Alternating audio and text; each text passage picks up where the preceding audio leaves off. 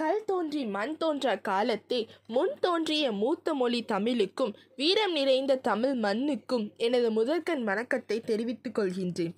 இயற்கை என்பது இறைவன் நமக்கு அளித்த ஒரு அரும்பெரும் சொத்து. இதை கட்டி காத்து நமது அடுத்த தலைமுறையின் கையில் ஒப்படைப்பது நமது தலையாய கடமையாகும். இன்றைய உலகத்தில் காலநிலையில் ஏற்படும் துரித மாற்றங்களுக்கு உலகில் நாம் இயற்கையை சீரழிப்பதில் காட்டும் ஆர்வம் ஒரு முக்கிய காரணி என விஞ்ஞான ஆய்வுகள் கூறுகின்றன. ஆமாம், எவ்வளவு இயற்கை சீரழிக்கப்படுகின்றதோ அவ்வளவிற்கு நமது உலகின் காலநிலையும் தனது சீரான தன்மையை இழக்கின்றது என்பது ஒரு மறுக்க முடியாத உண்மை. இந்த நிலைமையை மாற்றி அமைப்பதற்கு இனியும் இயற்கை அழிக்கப்படாமல் பாதுகாக்கப்படும் நோக்கத்திற்காக நாம் அளிக்கக்கூடிய பங்களிப்புகள் எவை? இது நம்மை நாமே கேட்டுக்கொள்ள வேண்டிய கேள்விகள். தேவையற்ற பல இயற்கை சக்திகளை நாம் பல சமயங்களில் நம்மை அறியாமலே விரயமாக்குகின்றோம். நான் குறிப்பாக என் நண்பர்களிடையே உபதேசம் தனக்கல்ல ஊருக்குத்தான் என்று நடக்கும் ஒரு மனநிலைமையை பார்த்துள்ளேன். மிகவும் ஆர்வமாக இயற்கை பற்றிய தொலைக்காட்சி நிகழ்ச்சிகளை பார்க்கின்றார்கள். தாம் இயற்கையை காதலிப்பாக தமக்குள் ஒரு மாயை வளர்த்து கொள்கிறார்கள். விருந்து வைபவங்களிலே நண்பர்களுக்கிடையில் காரசாரமாக விவாதிப்பதற்கு ஏற்ற ஒரு விடயமாக இயற்கையின் சீரழிவை எடுத்துக்கொள்கிறார்கள். ஆனால் இதன் உண்மையான தாக்கத்தை நமது வருங்கால சங்கதியினருக்கு விட்டு செல்ல போகும் ஒரு பயங்கரத்தை சீர்தூக்கி பார்ப்பவர்கள் மிகவும் சொற்பம் என்றே கூறுவேன். யாருமே பெரிதாக ஏதாவது சாதிக்க வேண்டும் என்பதல்ல எனது கருத்து.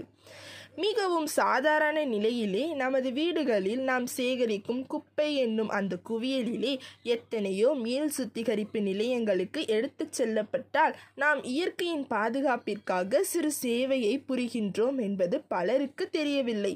பக்கத்து வீட்டுக்காரன் ஒன்றும் இப்படி செய்வதில்லையே என்று எண்ணும் ஓர் எதிர் மனப்பான்மை நமக்குள்ளே அதிகமாக இருக்கிறது.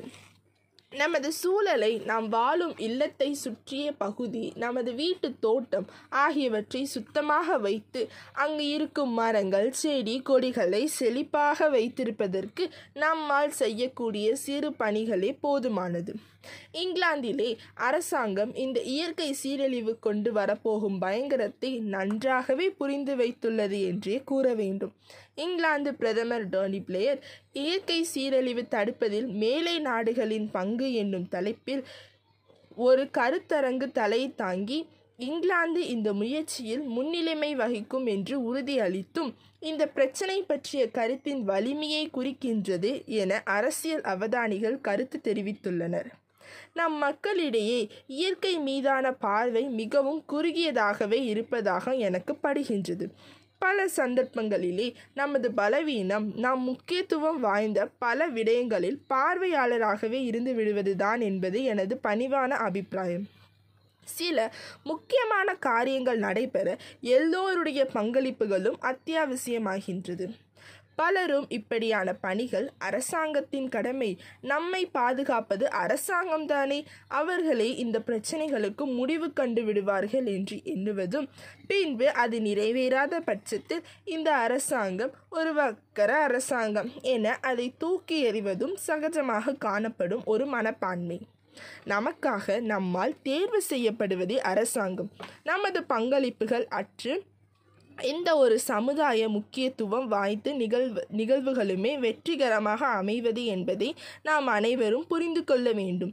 பலர் ஏதாவது சமுதாய சேவை அன்றி பொது நோக்கோடு செயலாற்ற வேண்டிய தேவையை பற்றி பேச ஆரம்பித்ததுமே அது ஏதாவது வகையில் தம்மிடமிருந்து பொருளை இழக்க பணிவிடும் என அச்சமடைந்து அதை பற்றி பேசவே பயப்படுகிறார்கள். இது முற்றிலும் தவறான கருத்தாகும். பண கஷ்டங்கள் எதுவும் ஏற்படாமலேயே நாம் பல வகையில் இயற்கையை பேணும் செயல்களுக்கு உறுதுணையாக இருக்கலாம். மின் சேமிப்பு உதாரணமாக, இல்லங்களிலே தேவையில்லாத அறைகளிலோ அன்றி பகுதிகளிலோ மின்சார விளக்கை அணைப்பதன் மூலம் மின்சார பயனை குறைக்கின்றோம். இது மின்சார உற்பத்தி கூடங்களில் அதன் உற்பத்திக்காக தேவையை குறைக்கின்றது. இதனால் இயற்கையை பாதிக்கும் காரணிகள் உற்பத்தியாவது குறைகின்றது. இதை போன்று அளவுக்கு அதிகமாக நீரை செலவழிப்பது நீரின் பயன்பாட்டை அதிகரிக்கின்றது. இது கூடுதலான நீர் சுத்திகரிப்பு வேலைகளுக்கு காரணமாகின்றது. இந்த வட்டத்தின் இறுதியில் ஏதோ ஒரு வகையில் இயற்கை பாதிக்கப்படுகின்றது. எனவே நீரின் பயனை மட்டுப்படுத்துவதே ஒரு வகையில் இயற்கையை பாதுகாக்கும் ஒரு செயல் என்றே கூற வேண்டும். இவையெல்லாம் எந்தவித பணச்செலவுமின்றி நம்மால் எடுக்கக்கூடிய நடவடிக்கைகளே. இவைகளின் மூலம் நாம் ஒவ்வொருவரும் எதிர்கால சந்ததியின் உலகை பாதுகாக்கும் செயல்களில் பங்காளிகள் ஆகின்றோம். சிறிது சிந்தித்து பாருங்கள். நம்மில் சிலர் மேலை தேசங்களில் தண்ணீர் பஞ்சமின்றி வாழ்கின்றோம்.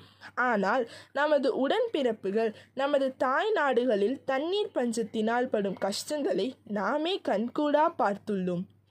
நாம் வாழும் சமுதாயம் பற்றிய ஒரு விதையை தூவுவதற்கு நாம் முற்றும் கைத்தேர்ந்த விவசாயியாக இருக்க தேவையில்லை. இப்படியான ஒரு அலசலை செய்வதன் மூலம் நாமும் நம் மனதை விசாலப்படுத்திக் கொள்கிறோம். இதை பற்றிய கண்ணோட்டத்தின் போது நாம் நமது நடைமுறைகளையும் வினவிக்கொள்கிறோம்.